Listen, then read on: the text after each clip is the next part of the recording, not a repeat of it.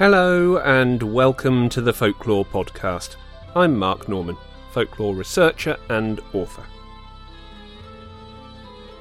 Before we kick off, I just wanted to give you a brief reminder that we're running an online ticketed lecture series again this year, and all of the details are already up and available on our website.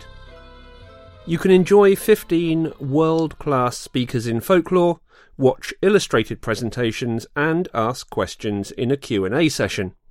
There's a wide variety of topics, and ticket holders will also receive video replays of any talk that they book for, so there's no danger of missing anything. Each lecture is only £5, but you can book for the whole year and get a discount of a third on the ticket price, so essentially 4 free talks. Visit our website at www.thefolklorepodcast.com/lectures, where you can find information on all of the talks and speakers, as well as booking links.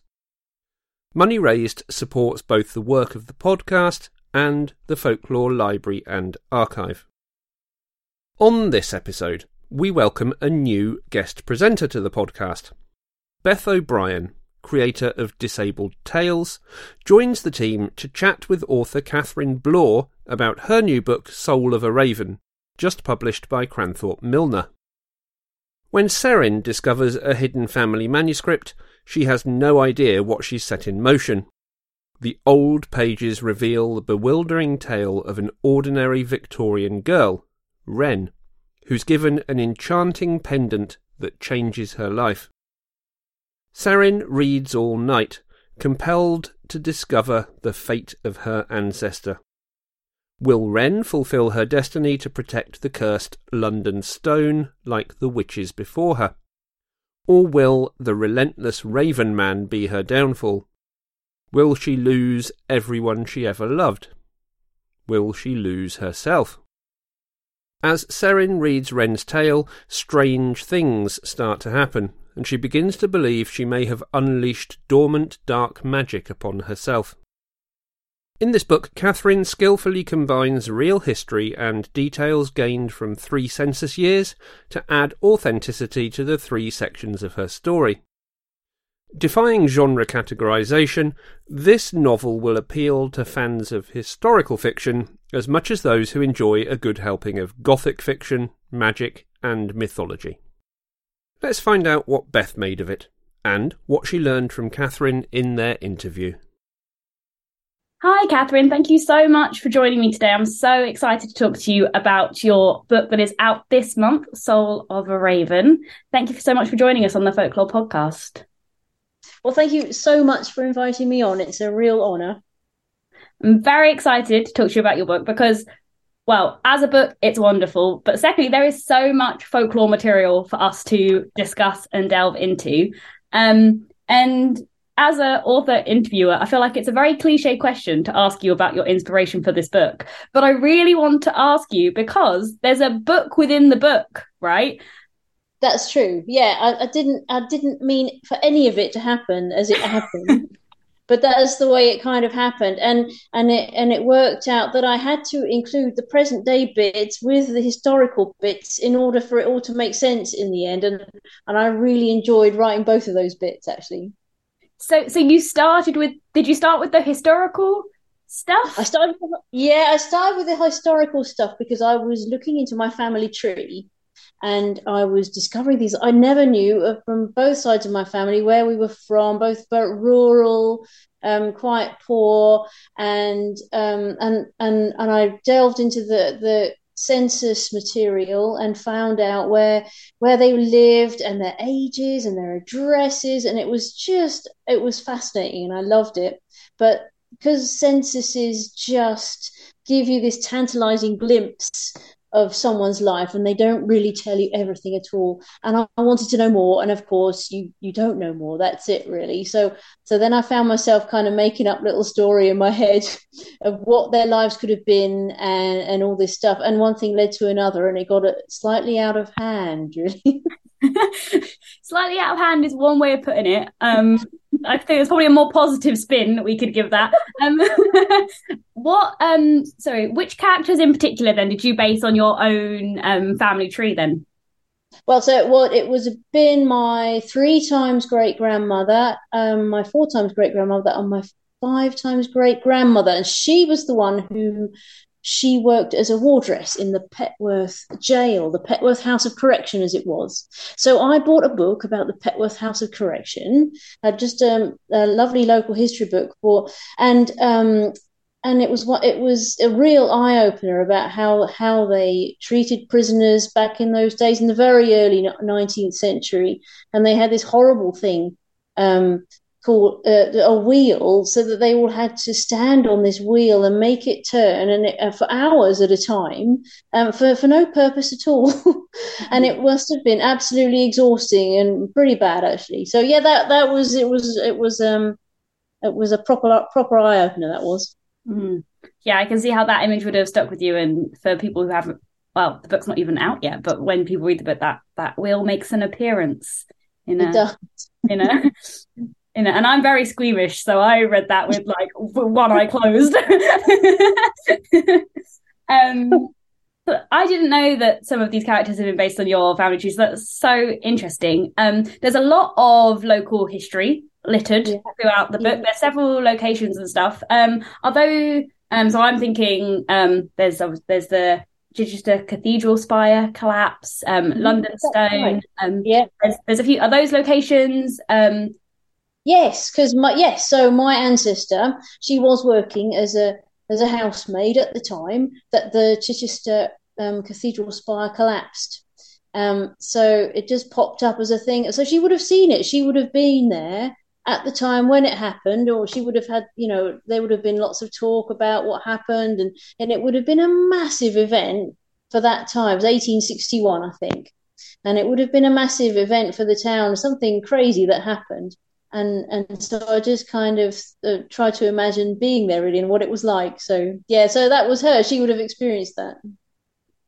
That's amazing. And just for people listening, that was a real historic event, that the spire of the cathedral, it just fell downwards, didn't it? I think it's been described as like a telescope collapsing in on itself. Yeah, that's right. Yeah, and they weren't really expecting it. I think all the workmen had just gone out for lunch, and then it happened. Very lucky. That's when they took their lunch break. Yeah, that's right. Yeah. And of course, so that was a real historical event, but you give it a folkloric, magical sort of emphasis. Is that fair to say? Yeah, that seems to be my thing. I seem to like to find something that actually happened, but then put an extra element in there. I'm not quite sure why I feel like I need to do that, but it kind of, I don't know, it kind of makes it more alive somehow. And I love the idea of real things all linking together and somehow so maybe it's all the folklore and all the myth and all the magic that people used to believe in those days. Maybe things like that were linked, and who knows?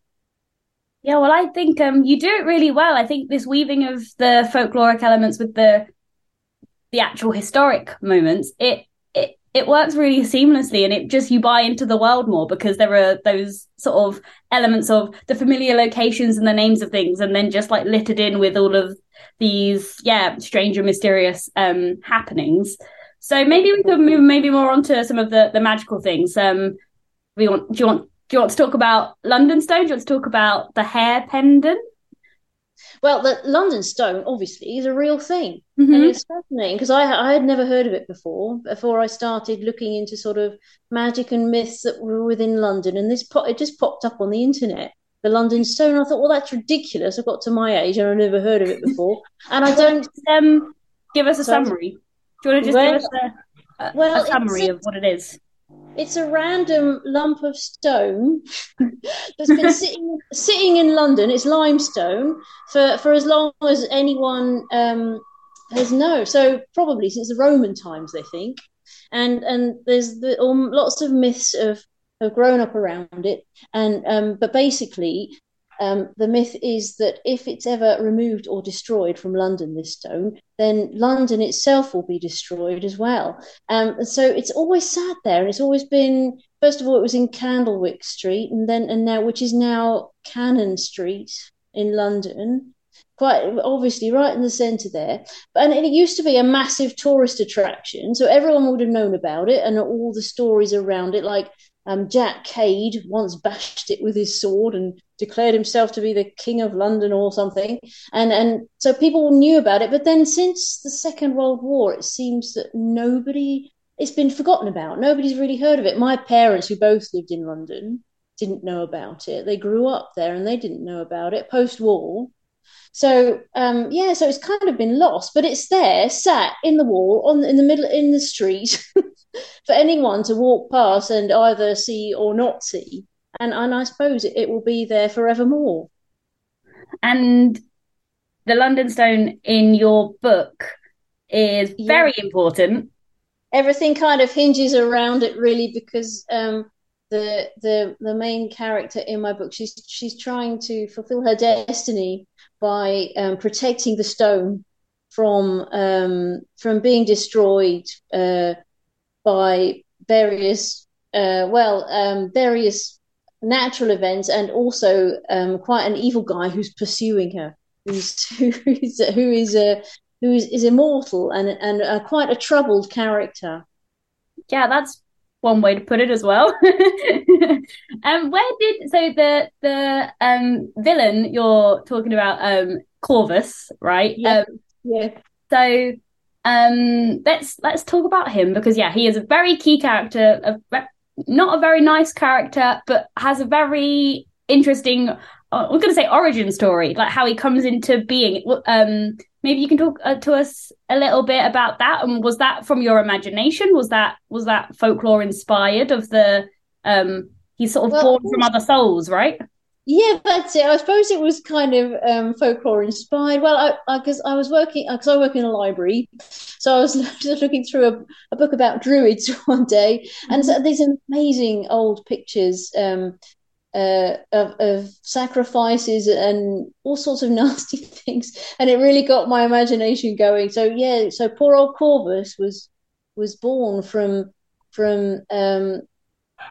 druidic practices back in before the Roman times. So he is born from two murdered souls, and he is a troubled being, and he's immortal, and he gradually gets more and more human as the centuries go on, until he meets my main character in the Victorian times, and there's a bit of a showdown.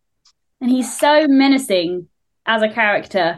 I think, like the way you describe him, you feel like he's following and watching. It's really well done. And I think it's interesting that he becomes more human over time, because I think often in folklore and fantasy fiction we see a human sort of degenerate into a more monstrous form.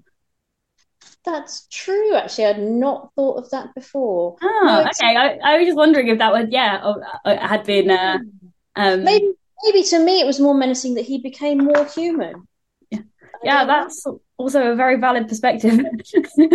Yeah. Okay. That was just an observation I had, because it's probably an irrelevant side note, but lots of the research I'm doing at the moment is about the representation of disability in fairy tales and folklore, and the tropes with that is generally the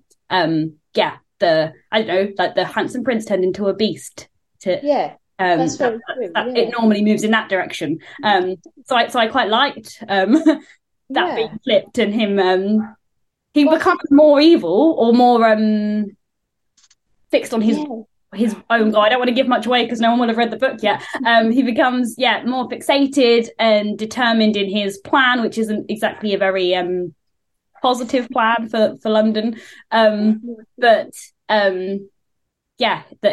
he becomes from bird form more and more human. So I think humans are much more menacing than the bird he came from. And there's a lot of bird imagery in this book. Yes.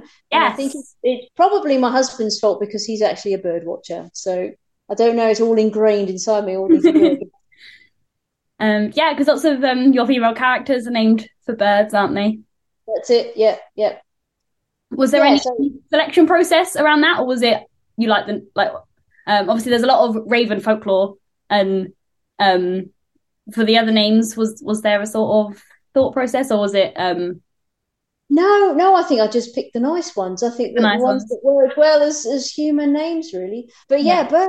birds, ravens, crows, all the corvids. They are obviously such a an image of evil or just the menacing presence, aren't they?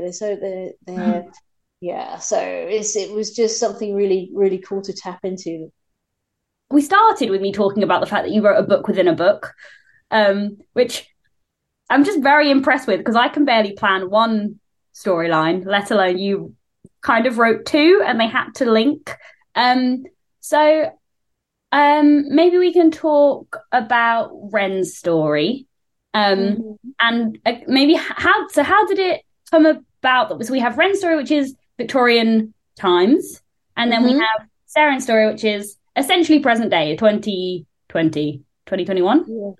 Yes. Well, I guess I've always liked the idea of someone discovering something. I've always been one of those people who, like, when they've got move into a new place, they have to investigate the attic just in case there's something exciting there or some treasure or something. So I've just always really liked that idea. So that's how the book starts off, with Saren discovering this manuscript, which kind of leads her down this whole trail of knowledge and events, and one thing, but it leads into the end of the book, and she discovers so much, and then of course, yeah, she realizes that she's opened a door that maybe she can't, a magical door that she can't shut anymore.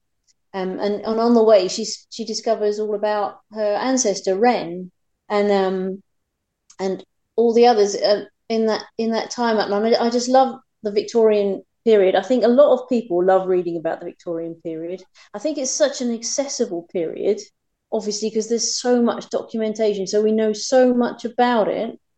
I did a history degree, and a lot of the stuff that I did was around the Victorian period. But it's just such a fascinating time because I think it's so accessible. And and because we know so much about the ancestors that we can find. So yeah, it seemed, and also it's quite a kind of spooky sort of time as well, a very gothic sort of time. You can make it really, really spooky. So it just seemed to all tie in together. So that's why I picked that time.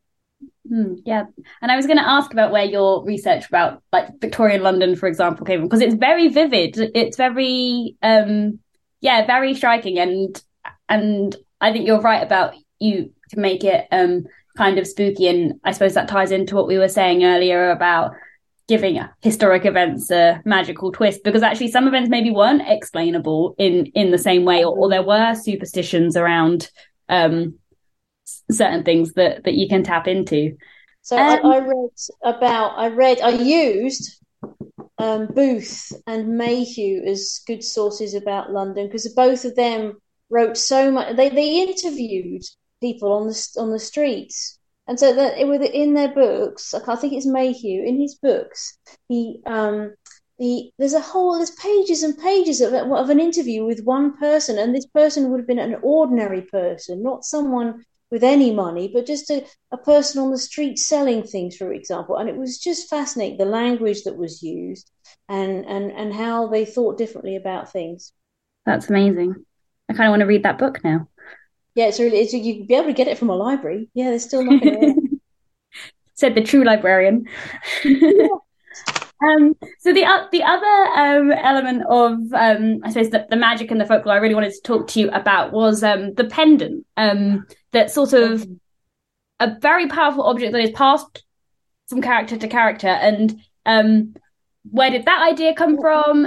Maybe, I know we don't want to give too much away, but what? That's just sparkly magic, that is. I just got sparkly magic. Sparkly magic. So I made it all up with a goddess, so lovely, a beautiful, beautiful goddess, and sparkly magic and magic things out there. That's all. That's where that came from. That's it, really. But you're making it sound very lovely, but there's like a weird power to it. People get very attached to this object, don't they? They become. Yeah, it's a bit like the ring in Lord of the Rings. It is actually, yeah. Yeah, you can't let it go once you've got it. So you make it sound all beautiful, airy fairy, but actually there's a darker side to it that like It's always a dark side. This pendant wants to move on. It doesn't want to stay with anybody who finds it. It wants to move on so it can fulfill the destiny with the next person. Mm-hmm. So yeah, it's got an agenda, this pendant, and it's pretty ruthless. Yeah, it will go from person to person. Yeah, that was good fun. Do you know what? It was such good fun just making all this stuff up and linking it in with history. I just really loved it, and I loved adding all the dark side bits. Oh, it was great fun. One question I always like to ask was there anything that you read or discovered in your research that didn't make it into the book that was just like a cool fact or like anything that like or not really, because I don't know, maybe you already knew a lot of it from your history degree or whatever, but sometimes there's like nuggets of research that you're like, oh, I really want to work that in, and then in the process of revising and editing, it doesn't quite make it. Well, I wrote lots of chapters that didn't go in actually, but I don't think it was anything in particular that people don't know about. It was just lots of different things that had happened in London, and I kind of made link them in to the London Stone and the things that were happening, the magic at the time. But it became all too much. It became not very linked to the story. But I loved writing just random little scenes of London history, and I did find out things. I found out about the Black Dog of Newgate, which I hadn't known before. About this mythical black dog, and there's a lot of mythical black dogs, isn't there, around the country? But there's one linked to Newgate, and he apparently, this dog, if you saw him outside the walls of Newgate, then you were doomed or something like that. So it was quite a menacing presence. So I did find out things like that. So it's amazing as when you just look into things or ask yourself questions as you're writing things, and it's amazing what you can find. Helps, of course, with the internet. I mean, yes. I don't know how people wrote books without the internet, actually. Yeah, I agree with you. I don't know what I'd do without the internet. So it considerably speeds up the process, but the process still seems to take a long time. So I don't understand how people did it before. But not only that, but you can do it from a distance. So I live up in the northeast of Scotland, and all this stuff is set down in Petworth and Chichester and things. And so that you can't just pop to the local library, can you? If you live 500 miles away. So the internet's incredible, really. Yeah, definitely. So, again, without spoiling the end of the book, will there be a sequel? I don't know. I hadn't actually intended for there to be one. But I guess it's kind of open there, isn't it? So I don't know. I'm kind of thinking I want to write about something different. So I'm writing something different at the moment. I've kind of got into water spirits and folklore around water. I don't know why, but that's quite fascinating at the moment. So and finding some stories from up in Scotland. So, but yeah, I guess it's always open. Maybe one day I'll write a sequel. Yeah, I just from the very ending, I wasn't sure whether there were plans. I don't know. Sure, yeah, but it's not a definite no. So I'll take it as a maybe. Yeah. Well, I'm excited to hear that you're still writing anyway, and that there's more folklore-y stuff to come. I think the more you read about folklore, the more you get into the whole idea. It's just amazing. The tales and the knowledge that's been passed down is still around. You can still find it, and it's fascinating, isn't it? And it's all around us all the time anyway, of course, folklore and superstition. And I was just looking at my horseshoes the other day. We've got loads of horseshoes we found in the garden, and they're kind of all, we've lined them all up and put them all the right way up to keep the luck in. And you're like, well, where did that come from? It's comforting though, isn't it, to have things we can do? It is. Yeah, it's good. Yeah, but it's all still there, isn't it? All these little things. Yes, definitely. And I think also it's all so local as well. So I think one of the things I loved about your book is that each different location did have its different elements, but that's the same as like if I'm going away somewhere, I'll want to look up the local folklore and think, okay, like what? Because there's always something that's different to where you're from. That's a tale or a yeah, like you said about the Newgate black dog and things you That's wouldn't it. know until you know it. If that makes any kind of sense. Yeah. Yeah, things that have been there for like 200 years, just within the psyche of the local people, and Mm-hmm. it's a completely different story to other areas. Yeah, it's fascinating. Yeah, very fascinating. So you gave us a little hint. I was gonna yeah, ask about what you're working on now. I know you said it was about water spirits. Can you tell us more, or is that as much as we can get at the moment? Well, it's kind of yeah. There's lots of ideas I'm kind of wanting to thread together, and I want to use again real historical events and link it all into magic and myth because that's just what I like to write about.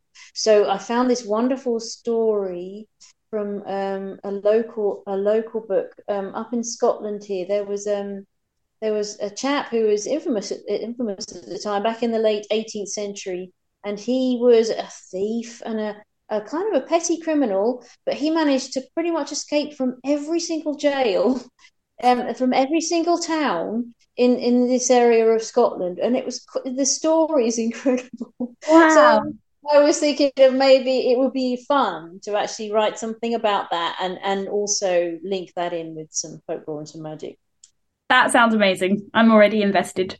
And I want to know how he escaped. So do I. Yeah. It's gonna be good. And then my last question I just wanted to ask you is very, I suppose, unrelated to your writing specifically, but do you have a favourite folk tale? No. Oh my word. That's a question. I don't. I asked this question. I can't pick one because I'm a very indecisive person. So if you don't have one, it doesn't have to be your ultimate favourite. It can just be one that resonates or sticks with you, or even just the first one that springs to mind. That's also fine. Okay, well, there, as you say, there are so many. I can't think of a favorite, but we were talking about the black dogs earlier, and I do like because I come from East Anglia, Mm-hmm. and I do love the story of the black dog from Bungay, and apparently you can still see there was a horrific storm and lightning, and this black dog burst through the doors of a church into the crowded congregation and ran up to the altar and burst into a ball of flames or something. But apparently you can still see the claw marks in the church door of where this dog came in. It was about Wow. 15 something, and so that's in Bungay, Suffolk. Wow. I mean, that's considering you didn't know what your favorite was, that's a very impressive story and one I hadn't heard. So, yeah, That's good. amazing. Well, Catherine, thank you so much for talking to me today. It was a pleasure to read your book. It's been a pleasure to talk to you and pick your brains over all things historic and folklore. And best of luck for the Water Spirit book. I'll look forward to it. Thank you so much. Thank you. It's been fun. Thanks so much. You can get a copy of Soul of a Raven in paperback and ebook formats from all good bookshops. Catherine is on Twitter to follow @CathyBlaw. To find out more about Beth, visit her website at www.bethobrienwriter.com. O'Brien is spelled with an E. You can also follow Disabled Tales on Twitter too, @DisabledTales. We are delighted to archive the work of Disabled Tales in the digital archives at the Folklore Library and Archive, ensuring that this valuable collection of folk materials relating to themes of disability remain accessible for future generations of researchers. Visit the Library and Archive online at www.folklorelibrary.com to view the archives and find out more. We'll be back soon with the next episode of the Folklore Podcast. Don't forget that you can support us for just £1 a month on Patreon and access a massive back catalogue of exclusive extra content. For a little more, you can join our Discord server and chat with myself and other supporters. Visit www.patreon.com/The Folklore Podcast to find out more and to help to keep us going. Thanks for listening. See you next time.